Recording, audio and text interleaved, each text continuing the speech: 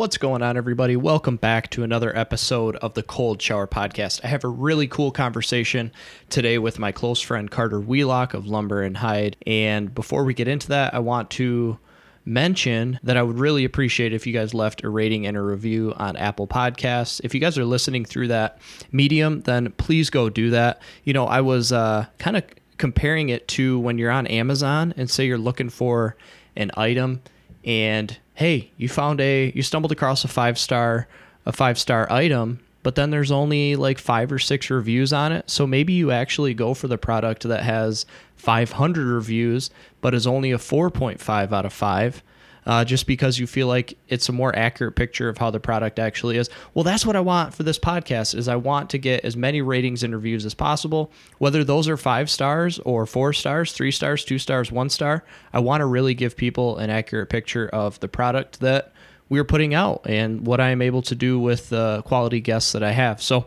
please go do that. It's always really, really appreciated. And don't forget to check us out on the social media platforms. You can find all that stuff in the show notes. And the sponsor for this episode, you're not going to believe it, we actually planned this out pretty well, is Lumber and Hide. So I was able to get Carter on this episode where we talked about leadership and followership and what that means in society and the workplace and different things like that.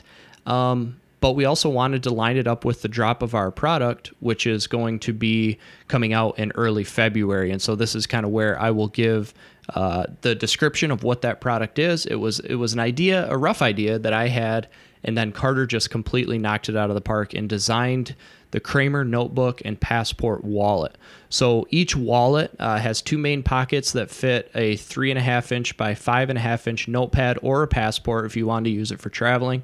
There's 2 card slots that hold 6 cards on the right-hand side, and then there's a flap on the left-hand side that holds loose papers. The left side also has a pen loop that fits a regular-sized pen or pencil, and it's held securely by a solid brass spring snap made completely by hand. So Carter was down in his workshop. You know, I have no idea how many hours he put into these, but they are absolutely beautiful. Durable poly thread that's holding everything together, and then he burnished the edges to shine and seal them up, and they are seriously gorgeous. If you're into this kind of craftsmanship, you will definitely love what we have going on with this. All the leather that's used on these wallets is a 1/16 of an inch thick, which makes it really solid and durable, yet not feeling too bulky or rustic.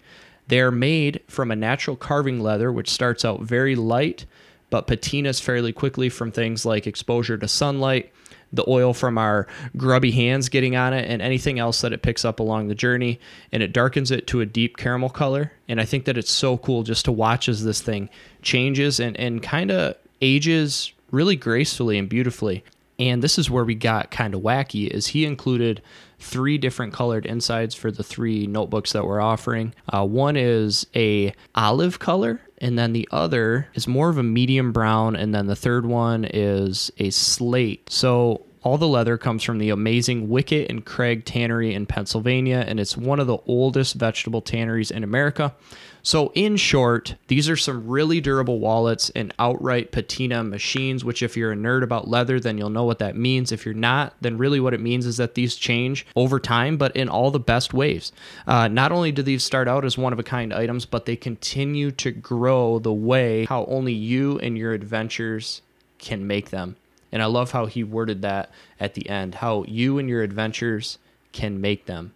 And this is exactly why this product is so important to me, because I expect to have this thing for a really, really long time. And I had posted it on Instagram a couple days ago where I said, this is something that your grandkids are eventually going to look at and be like, dang, that is something that I'm going to fight my siblings over having the right to claim when you are dead and gone. But that's seriously, it sounds like I'm joking. I'm not. I'm really glad that I have one of these in my possession, and I think that you would be too. But even if you're not interested in one of these things, go check out what else they offer in terms of products. And then more importantly, like, I'm just so glad to have Carter on board, because he's become a really, really close friend and someone that I can have in-depth conversations like the one that follows. And so I always appreciate his perspective. So glad that he came on. And without further ado, we will get to the episode with Carter Wheelock. Here's the music.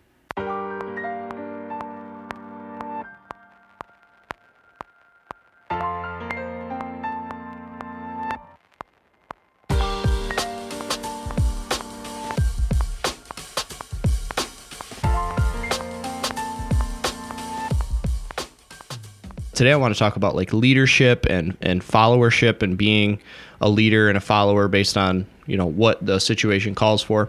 I wanted to get Carter's take on it because I think he's a leader himself. I believe that he's been in a lot of situations where he's been led, and then also he's raising 2 little boys. And so I want to get his take on what that means in terms of trying to raise future men of integrity. So, dude, thank you for being here. This is going to be fun. Thanks for having me out, dude. Yeah, of course. Let's start with the product that you designed. I mean, you really did. You just came up with this on your own when I kind of explained what I might want, and then we decided, hey, let's sell this to the general public as well. Yeah, dude, it's awesome, and I was so glad that you gave me one prior to the other ones that you had made that we'll be selling, and it is so gnarly. I just look at it. It's like one of the few objects that I have that I just look at and I think is super cool, and I'm really glad that I have it because I know that I'm going to have it for a really long time.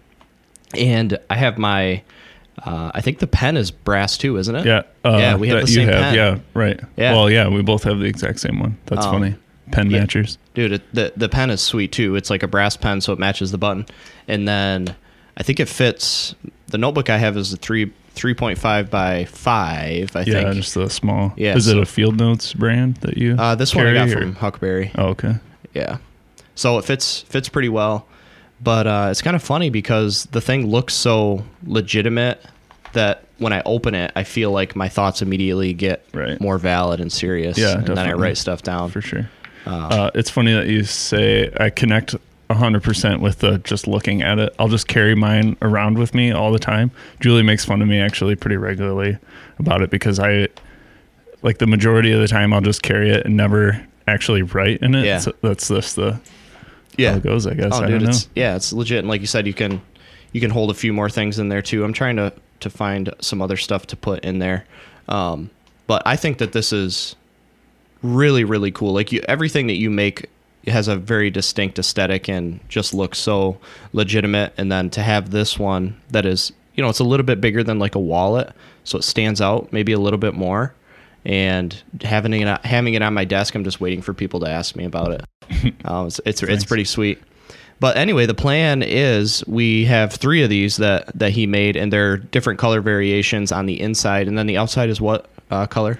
It's just a natural, natural veg tan. So it starts out pretty light, and then picks up the oils and dirt and everything from your travels and darkens up over time. That's what mine is, 100% natural veg tan, and it's like a pretty tan, like caramel color right now. It really darkens up really nicely. So. I should do a side-by-side of the ones that you made that haven't really been out and about yet next to yours so people can see a difference. But I've posted about my notebook a couple times on Instagram, and I just love it. So we thought we would offer up a few of them to you guys as well. So the plan is to have those available and drop those in early February, maybe like the first Monday in February, and then we'll see where we go from there. But I'm just glad to have this dude at my disposal because I get cool, crazy ideas. Like I want him to make me a sheath for my hatchet so that I can start carrying that, more safely when I go camping and stuff like that. So, or just out to get coffee or something. Yeah, or just your hatchet with you. Yeah, is that legal?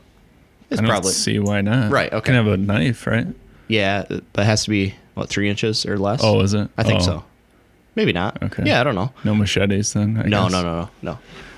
So yeah, dude, like the next 40, 50 years, I'll just be hitting you up for custom orders. Good. It's going to be awesome.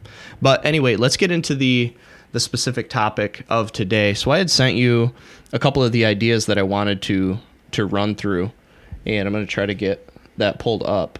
Overall, I mean, do you have like your own definition of leadership, or do you go based off what other people use or what society deems as leadership? Yeah, I guess it's kind of hard to completely define. I think it's oversimplified a lot. I think that we don't necessarily see a lot of really great examples of it.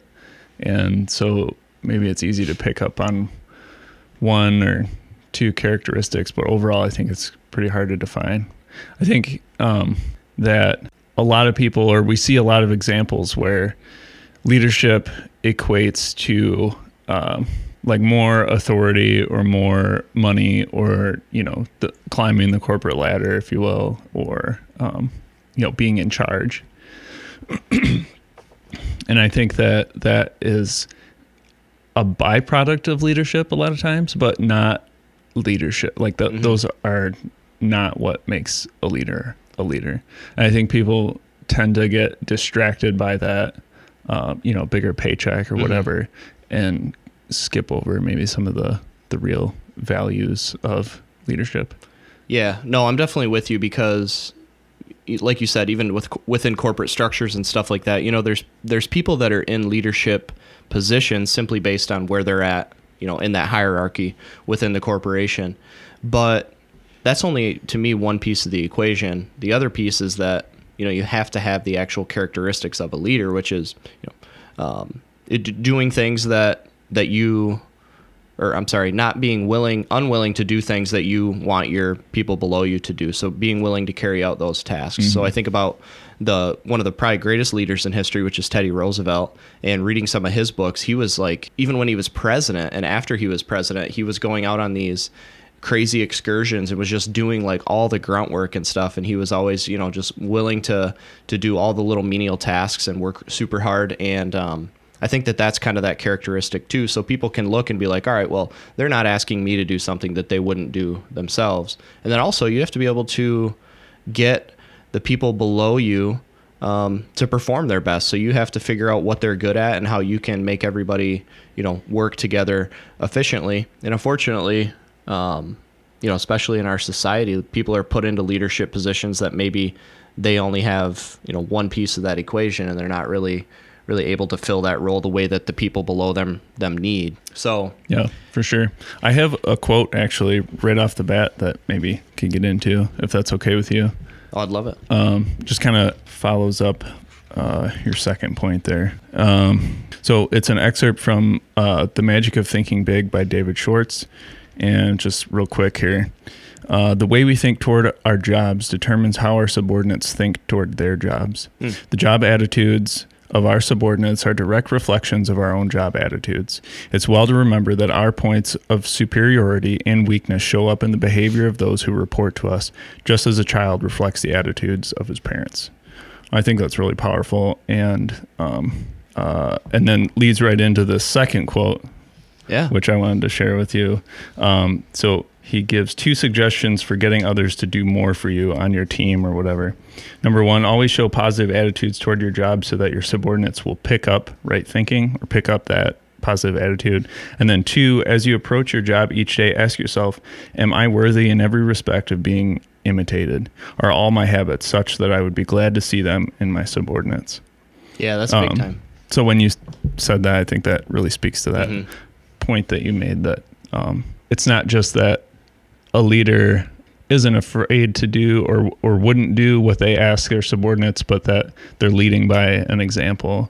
And I think that a humble example too, not one that's in charge for the sake of being in charge. So. Yeah. Oh, definitely.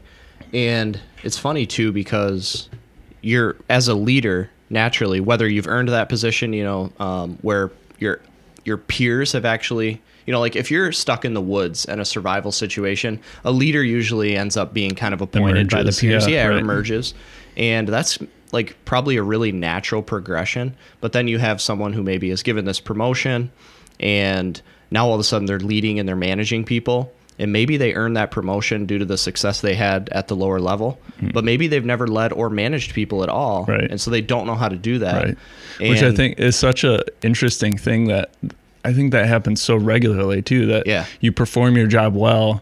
And so you're like, okay, well now you can be a manager or assistant manager or whatever, but maybe performing your job before as a lower level had nothing to do with leading people. So you know absolutely nothing about leading people. And now you're, Yeah, and we have this obsession. I don't understand how that came about, I guess, or how. I don't know. Yeah, I don't know. I mean, our society is really obsessed with leadership too. Like, I would think we can get into this when we talk about, how you're planning to treat your boys regarding this topic. But as a parent, I would think it's like when you're raising a kid, you're like, yeah, I'm going to raise them to be a leader, and then sometimes that can snowball, and it's just like, never expect anything less than being the best Right. and leading and always So working your way they're up that always ladder. on top or whatever. Yeah. Right. And there's very distinct value in filling those other roles that are below a leader. So I like to lead, but I also know that I'm not suited to lead in every situation. And so I always try to look around and see, okay, do I need to lead right now, or is there somebody more suited? Or there's even situations where I don't want to lead, but then literally no one else is stepping up to lead, even when they're more suited. And so you still have to take that leadership role. But dude, it's so valuable to be a follower, because you can be in that learning position, prep yourself for the future when you can lead. But also, don't be leading in situations that you don't know how to lead in. And I think that there's an obsession with that. And so people get put in positions that they're not, prepared for. Mm-hmm.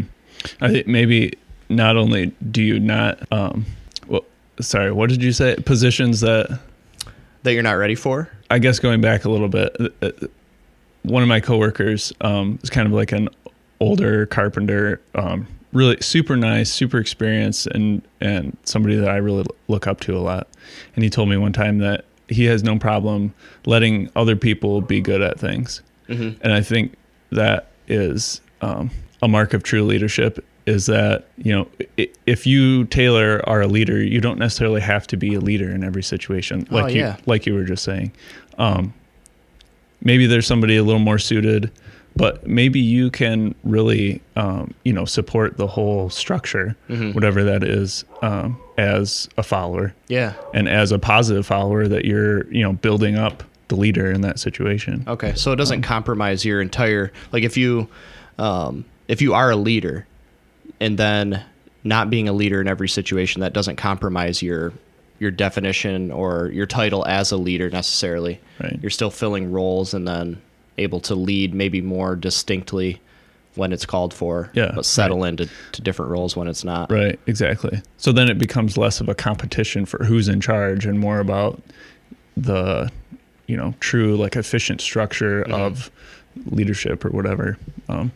Yeah. And I think too, as a leader, a big part of it is for your subordinates is to get them to take ownership over whatever the task is. And so then you might actually fade into the background purposely because you want them to step up and do what they have to do. I've had supervisors that were really good at that, and they would just validate the ideas that I had. They probably had them a couple weeks before I did. Right. And then when we were in that staff meeting, I would pipe up and say something, and they were like, yeah, that's an incredible idea. They never needed to be like, yeah, actually I had thought of that, a couple weeks ago and hadn't quite said something. They could have then, if they had done that, they would have just made me feel, completely useless. I would have been like, well, why didn't you say then? Yeah. But absolutely. Giving people a chance to show their skills and play a integral part of a whatever process it is super important. It gives people value. Yeah, absolutely. That touches pretty closely to something else that I want to talk about, I guess, was just if you give someone authority, then you are really kind of stepping back as a leader and letting them take point on something. So now you are, living with the results of that and being okay with that. But also that just boosts the subordinate. Like you were just saying, mm-hmm. Your confidence or, responsibility went up so much, rather than a leader or someone in charge, I should say, coming and micromanaging a project or something. Yeah. So that authority really goes a long way, I think. Mm-hmm. It does. And then you can continue to have that subordinate kind of in your back pocket, and they feel confident enough that when you call on them again, they've been propped up already, so they can rise to whatever the occasion is. I think back to when I used to watch Survivor and stuff like that. There would be those people during the team competitions that their teammates would just push them out of the way, and they'd be like, you physically can't do this, or go to the back of the line, don't even bother. And they would sometimes just break that person. And then there might be a challenge that was maybe a little more suited to their skill set. Maybe it took a little bit more brain power and it wasn't just brawn. And they might be completely checked out because they're like, no, you didn't need me. You didn't want me before. Yeah, exactly. You never gave me the confidence that I needed. And so then, they would fail at that because the peers and the leaders didn't know how to treat one another and find, ways of including people and giving them some say over the process of what was happening. Right. Yeah, absolutely. It's a major erosion of the whole idea of a team when, the person in charge, or, I guess it goes both ways really, but in this instance, the person in charge just totally undermining the rest of their team. So now the rest of the team has no interest in achieving, the objectives that the team is pursuing. Yeah. It was, so actually my pastor is speaking. He's doing like a little series on followership and what that means. And the one thing he said was, you would never hear at like somebody's funeral, they were such a good follower. Like they just knew how to follow. He's like, that would come off as like a major big insult. Yeah. It would be a major insult, and it would kind of make the people at the funeral like question, well, like, what did they do with their life then if all they ever did was follow, And, he just said, like, we don't value following nearly enough. And I think it can harm us in a lot of ways. And one of those is that then we get these people who, if they never followed or never had to follow, then they become a leader, like we mentioned earlier, just simply by position. So these people that are put in these visible places, or they're the loudest, or they physically seem the most suited for a task, therefore they should be the leader. But they're not. That's not the role that they should be filling. And so because we push people so hard to pursue those leadership positions, and we get poor leaders through that. But also it's just, there are simply moments where it's important to be a follower and to figure out how you can fill your role. And I've really, like I said, liked to try to find the times that I need to do that. And I've always also said that my dad really modeled that for me. There was very few times where I would like catch him pretending he knew something. He would, be pretty honest about, hey, I don't know this. Can you explain it differently? And the reason I found so much value in that is because then maybe you only have to hear something once and you just learned a ton. So you were vulnerable in that moment. Maybe you risked embarrassment, but once you opened up and were vulnerable and said, I'm not suited to this task, either do it yourself or help me through it, then you just learned something. So you're way more prepared the next time if you have to do that. And I've really found opportunities to do that. It tends to be in the physical space. So like repairing something, building something, those are the times when I have to like absolutely shut my mouth and listen to somebody that knows more. But it gives me confidence later when I need to be doing those things. So I don't know, like on the work site, probably even when you were researching and stuff online to learn like your leatherworking and stuff, you probably had to have that vulnerability, I would think. Yeah, for sure. I mean, just asking questions and just, I don't know. I think you have to the team can only function if there's true leadership, but also a team that's willing to follow and willing to be led. And, that isn't always true for everyone, I guess, but it really comes back to like, it's not a competition. Like if you're on a team, you're on a team, and the success of the team is what matters, not, who's in charge or whatever. So yeah. I think, I don't know, to me, that's something that I've tried to focus on a lot, is to be someone that's willing to be led when, the structure falls that way. Mm-hmm. So. Yeah, absolutely. I'm going to go back to some of the questions that we had. So trying to think of times that like you'd been thrust into leadership. Do you have any specific moments where it became clear pretty quickly, like, or maybe, yes, finally I get to be this leader. Like, was there moments where that took place? I guess the one that stuck out to me first was more of an, now this is it type thing.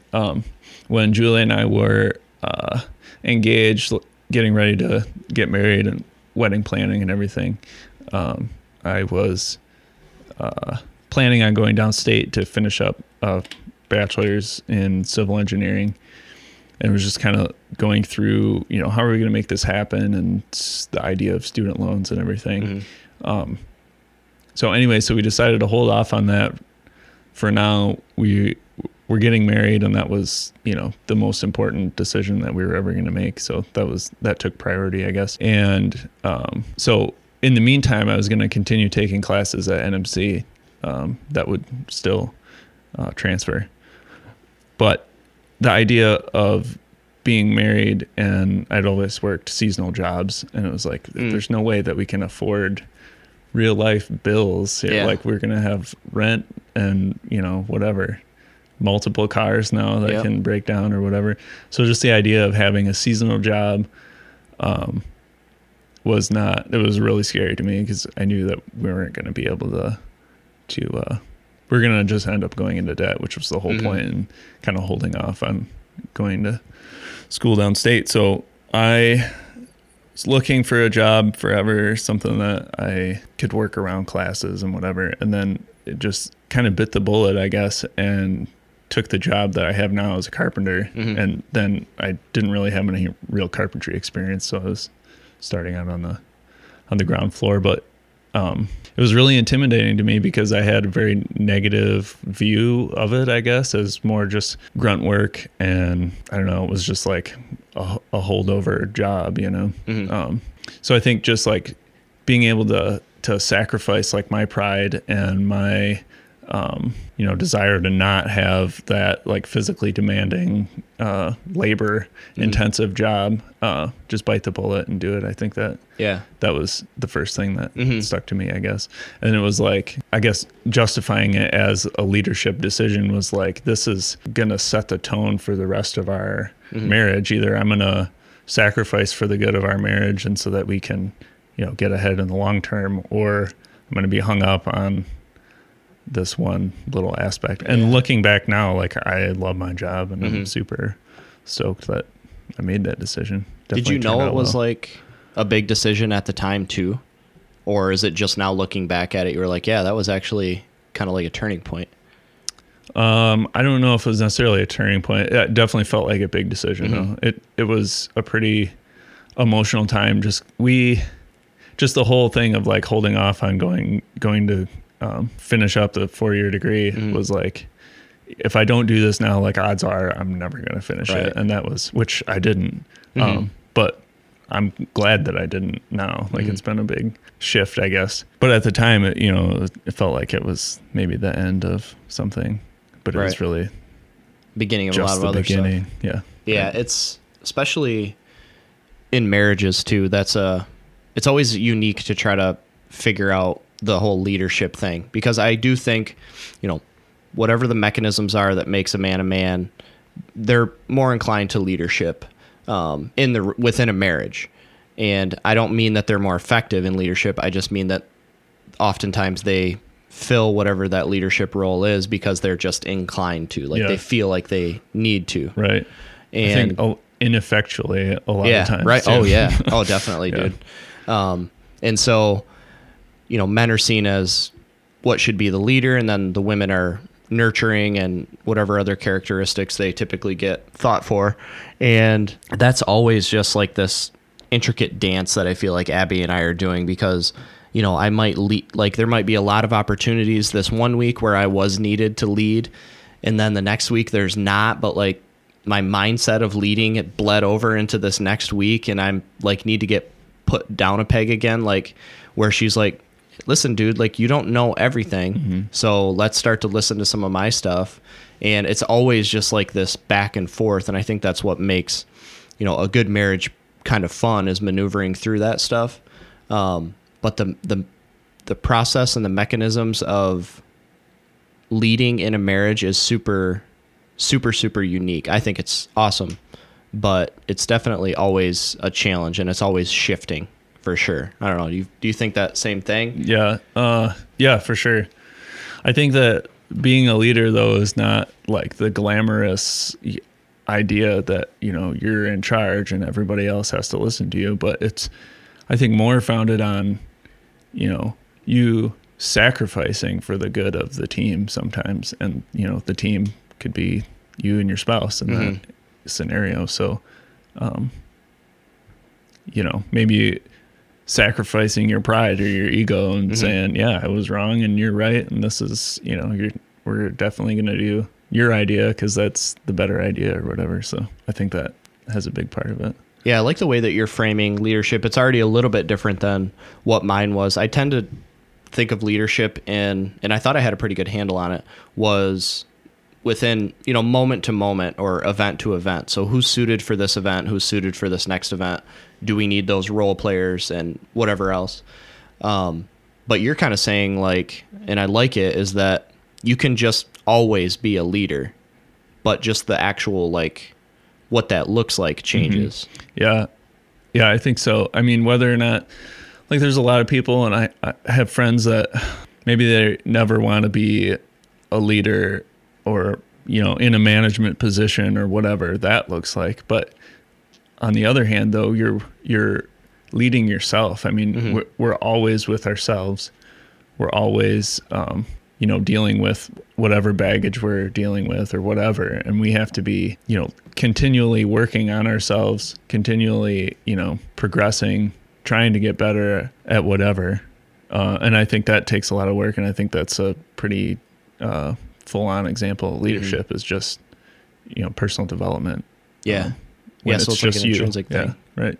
Yeah, that's a unique way of looking at it too, is, what do I have to lead myself through, and what does that development look like? And so much of it is painful usually, mm-hmm. but you have to do it anyway. Mm-hmm. And I think that when you look at what a leadership is supposed to mean, maybe in its purest form, is that it's not all glamorous. So we paint it as glamorous, but really being a leader should not be. You should be, if you're leading, say, a big work project or whatever it is, the leader is, I think, supposed to be the one that's losing the most sleep, because they're concerned about the well-being of their subordinates and the team members, but also the deadline. And so maybe they're the ones that are continuing to answer emails up until the minute that they go to bed, because they have to do the behind-the-scenes stuff and then also run the job site or whatever during the day. And so it's not supposed to be glamorous. And I think if you're doing leadership correctly, it actually kind of sucks. Yeah, absolutely.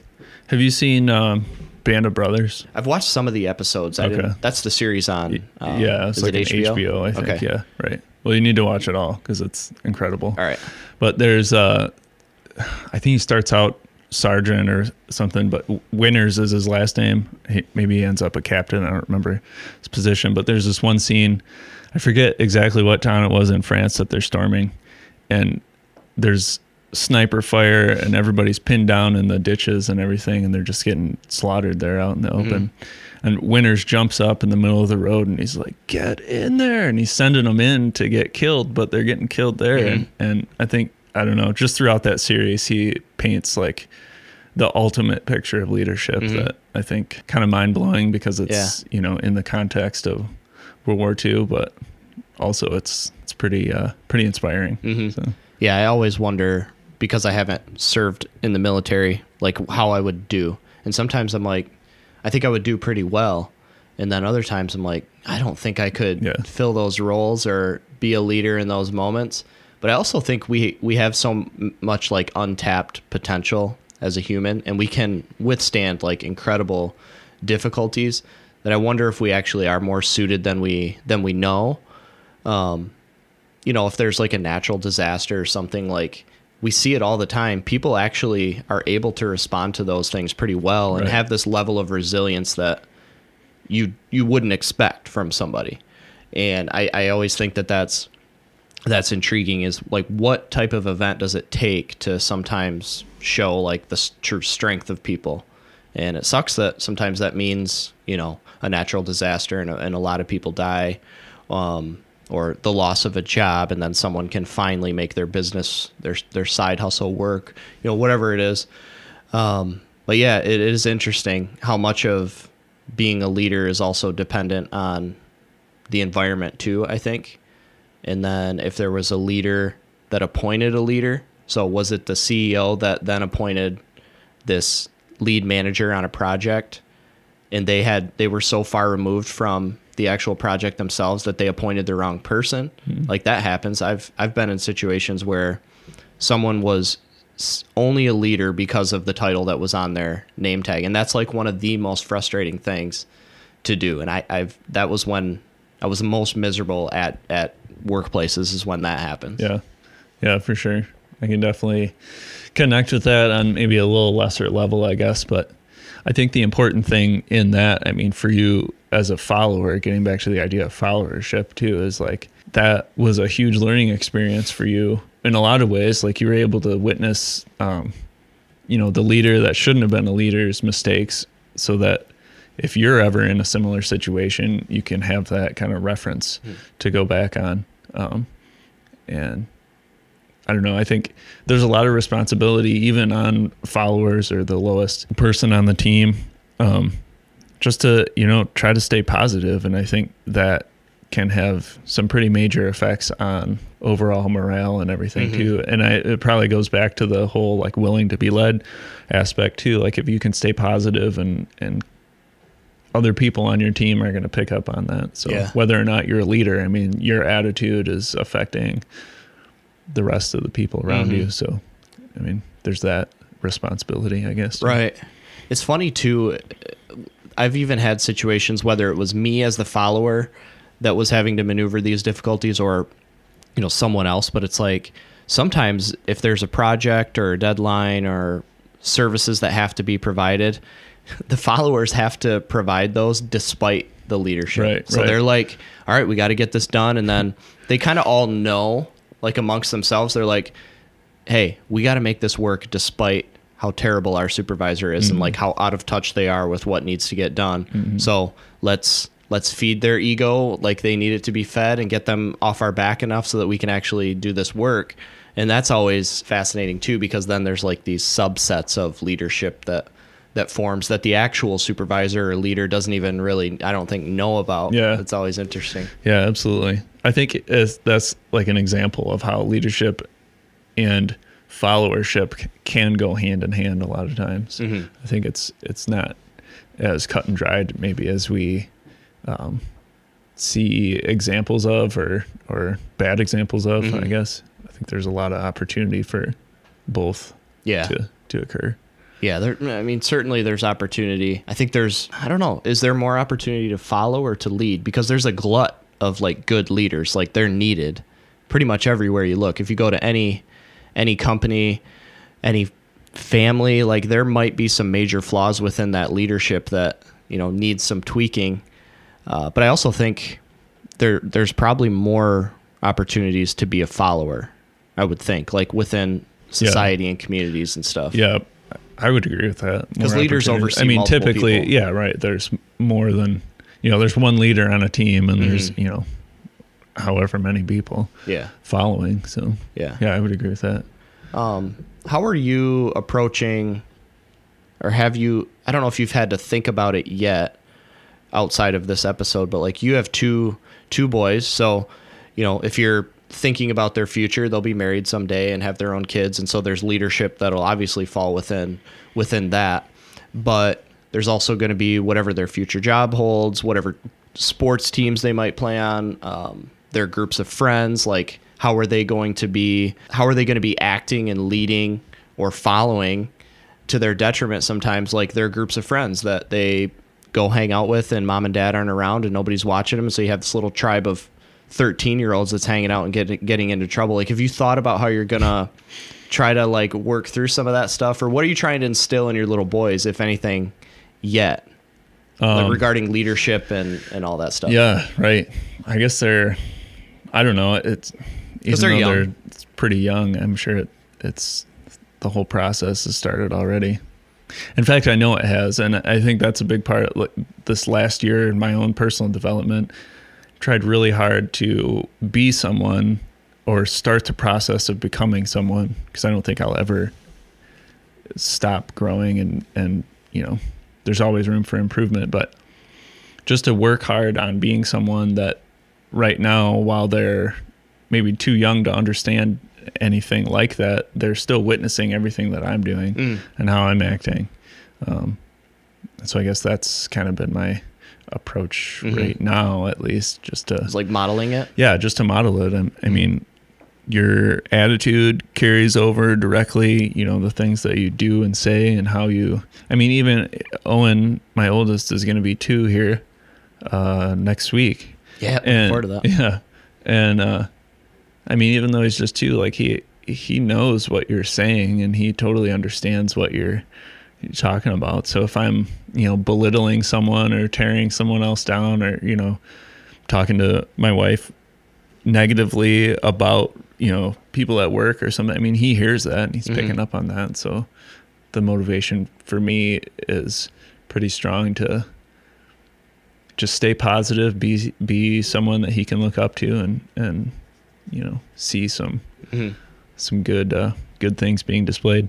And I guess, once they are older and everything, then we can have some more in-depth conversations and stuff. But I think that a couple of the biggest parts of it to me are the idea of just being able to sacrifice as a leader. I think that's a pretty big concept, that, sometimes you have to do what you don't want to do so that other people can succeed, whatever that may be. And that's sounds like parenting. That just sounds like the definition of it. Yeah. Right. It was your wife who had said on her Instagram account, well, it's something about the cup, the fullness of the cup, and there's literally always more to pour out if you're a mom. And I thought that was really fascinating, because I remember just thinking back now, all the stuff that my mom was giving us, and then it always seemed like there was a little bit more. And I think wasn't that something that she had said, was saying, I don't remember exactly, but mothers are pouring from their cups, and that's what it was. So mothers pour from their cups. I'm going to see her next week and she can correct me on this, but mothers pour from their cups. And then when you think your cup is empty, there's another opportunity to pour out, and you find some more. Yeah, exactly. And I think that's probably leadership. It speaks to what you were talking about earlier about the, situation or circumstances, yield leadership, or you can find your true capacity for leadership, I guess, depending on the circumstance. Yeah, right. But, it's going to be interesting with your boys too, because they're pretty close in age. Is there going to be a time when the older one is like, all right, I'm going to lead you, little dude. And then the other one's like, come on, you're only however much older than I am. I'm not following you. And there will be that issue too. It's going to be interesting to watch. Yeah. I guess the other thing, that I would really try to instill is whatever position you find yourself in, whether it's a leader or otherwise, just to do it to the best of your ability, and to live, intentionally, nobly, and just be all that you can be. And I think that, as a follower, you can really make or break a team, or the result of, the team's endeavor. And I don't know, I mean, if one of my sons were to just boost the morale of a sports team or something, or just be, I don't know, just that positive, that little bit of extra needed so that the whole team, I mean, that would be incredible. Yeah. I might cry right now just thinking about it. Yeah, that's awesome. Yeah. So our pastor prints out notes, detailed notes about his messages, and then I always save them and go through them later too. But he says here, for followership, a follower is a doer and not just a beer. So I think that's part of it too, is that when someone's a follower, you like I always equate it to sports. So if it's that dude that is at the end of the bench, never gets to play, well, all right, they're a follower, they're a role player. But you can reframe that, and you can be like, just because they didn't play in the actual game doesn't mean that they weren't scrimmaging just yesterday against the starters and making them better. And so they're actually doing things. As a follower, you're called to do things. So it's filling that role. It's making the first team starters better, even though you might never be a starter. And it's not just this label that gets slapped on for people that are incapable of accomplishing anything. It's there's specific things that need to be done.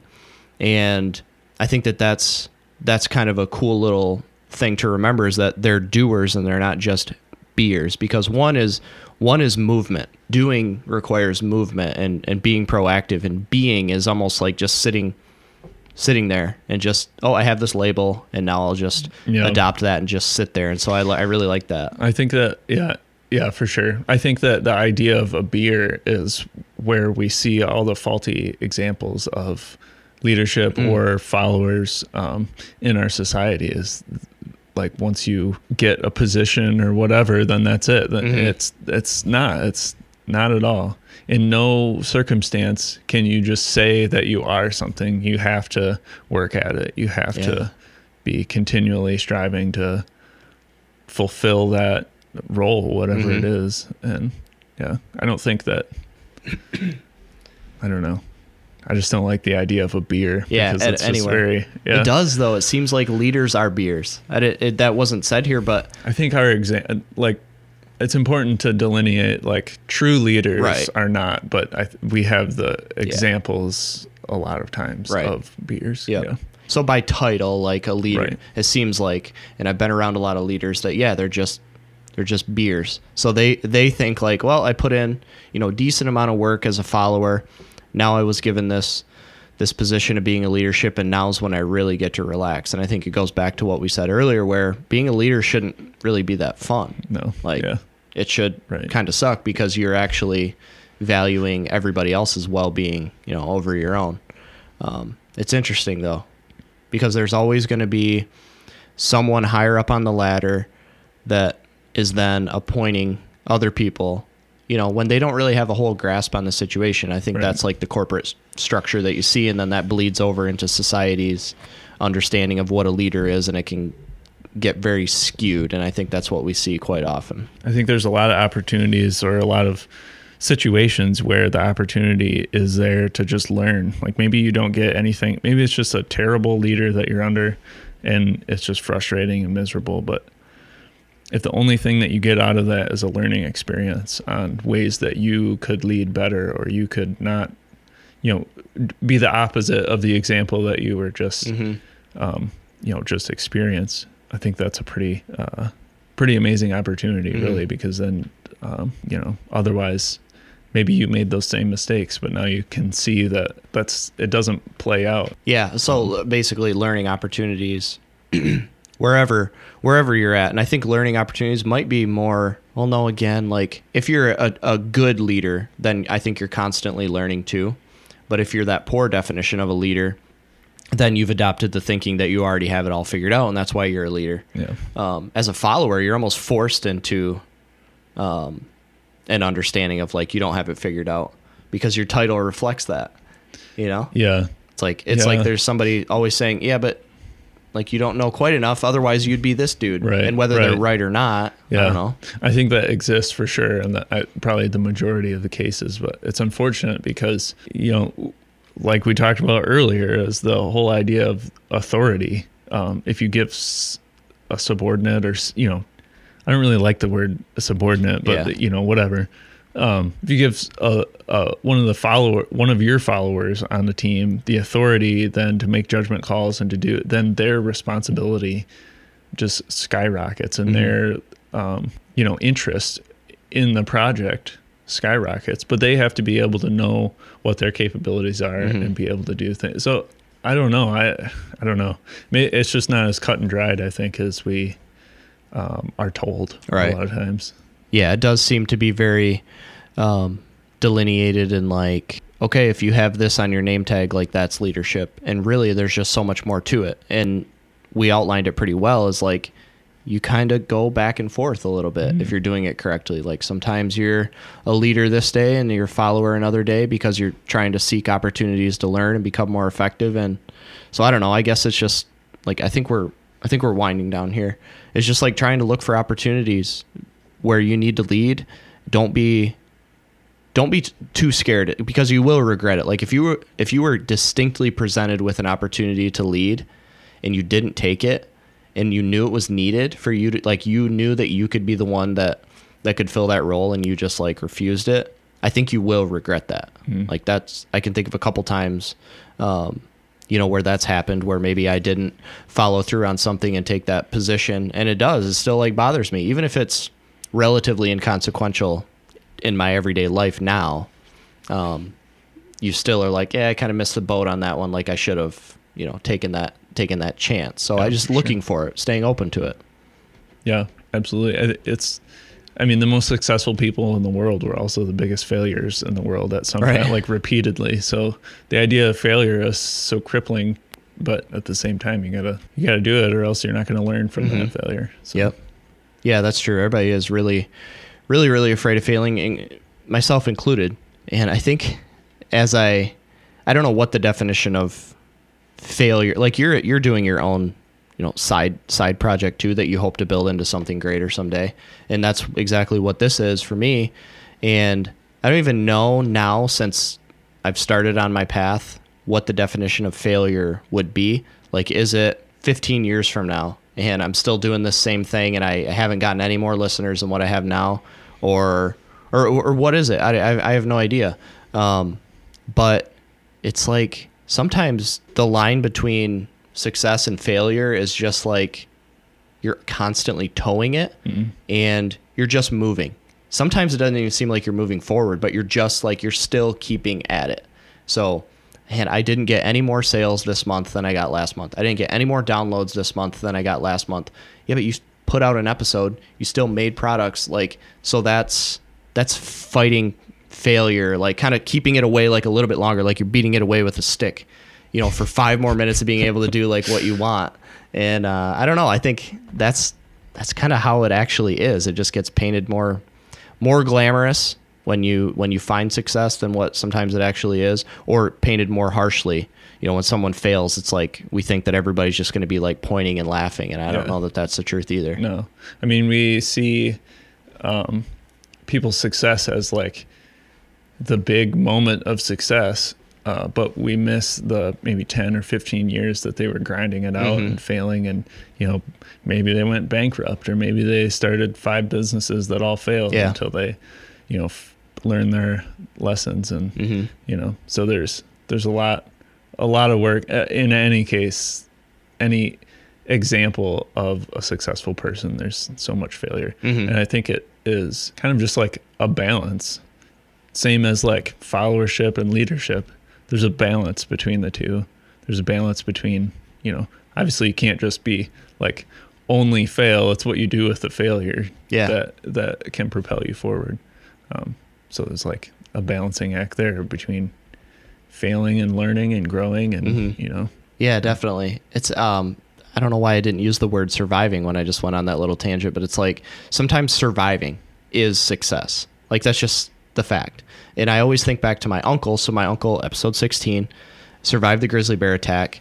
He has this thing now as he travels around and speaks to different organizations and companies and stuff about his experiences and what that's made him into. Is he just calls it beat the bear. So like beating the bear. And if you look at that on the surface level, you're like, dude, you didn't beat the bear. Like, the bear like crushed your skull, it scratched you all up, threw you down a mountain, like all this stuff. And it's like, no, he beat the bear, like, because the bear wanted to kill him and it didn't kill him. So surviving was that level of success. And it's not putting that bear in a headlock and like punching it in the face. It's actually just, keeping enough blood in your body to get to the hospital sometimes. Yeah, absolutely. Maybe not quite as grisly as the whole bear attack thing, but I think parenthood is along the same lines. We have gone through multiple stages of survival mode, but there was one that was like full on survival mode. Like, we can't do anything other than just stay alive, man. We gotta just make it through right now. And pints of Ben & Jerry's ice cream definitely helped. That was like the survival fuel. But yeah, I mean, I don't know. I think just in our society and, social media and everything, we see the polished and the end, I made it thing, but nobody really, not no one, but very infrequently do we see examples of the grind that it takes to make anything, and anything takes work. Anything takes sacrifice. Yeah, that reminds me of your recent video too, where you'd said like so much of the work, I mean, some of it is research. Like, if you're doing leather work, like, you go to Instagram because you find people who are doing what you want to be doing, and then you learn from them. But yeah, you had said in that video, like, you were looking at most times everybody's best work. And then you're looking at what you just tried to do, and you're like, it doesn't measure up. But you didn't see the scraps that was laying on their workbench that they just had to, toss because whatever they had in mind didn't work out perfectly and wasn't worthy of taking a picture of. And so much of that is we get it painted to us that success is this beautiful thing, and we aren't shown the process all the time. You know? Absolutely. Well, it could kind of use the same thing to talk about leadership too, is like if we're only seeing examples of bad leadership, and that's what we're using as our gauge, I guess, then that's a big bummer for sure. Right. It's like you have to stay objective about it all and realize what's actually going on. It's not the shiny filtered Instagram photo of this pristine bag or wallet or something. It's the years of practice and failure behind that. And it's not the title of manager or whatever. It's the the heart and the intention behind it. Absolutely, man. Well, do you have anything else, any other thoughts before we roll out of here? I guess just whether you're a leader or a follower, I would just encourage everyone to just do it to the best of your ability. I think be positive and recognize your capabilities, recognize learning opportunities, and just be all you can be. Right on, man. Yeah, I always appreciate your perspective as we've become friends. I don't know if you know these things or not, but it's funny because sometimes my friends I want to just complain to and have them be like, yeah, dude, your life does suck. And it's like whenever I try to do that with you, you always point out some different perspective. You're like, oh, well, yeah, maybe you should actually consider it this way.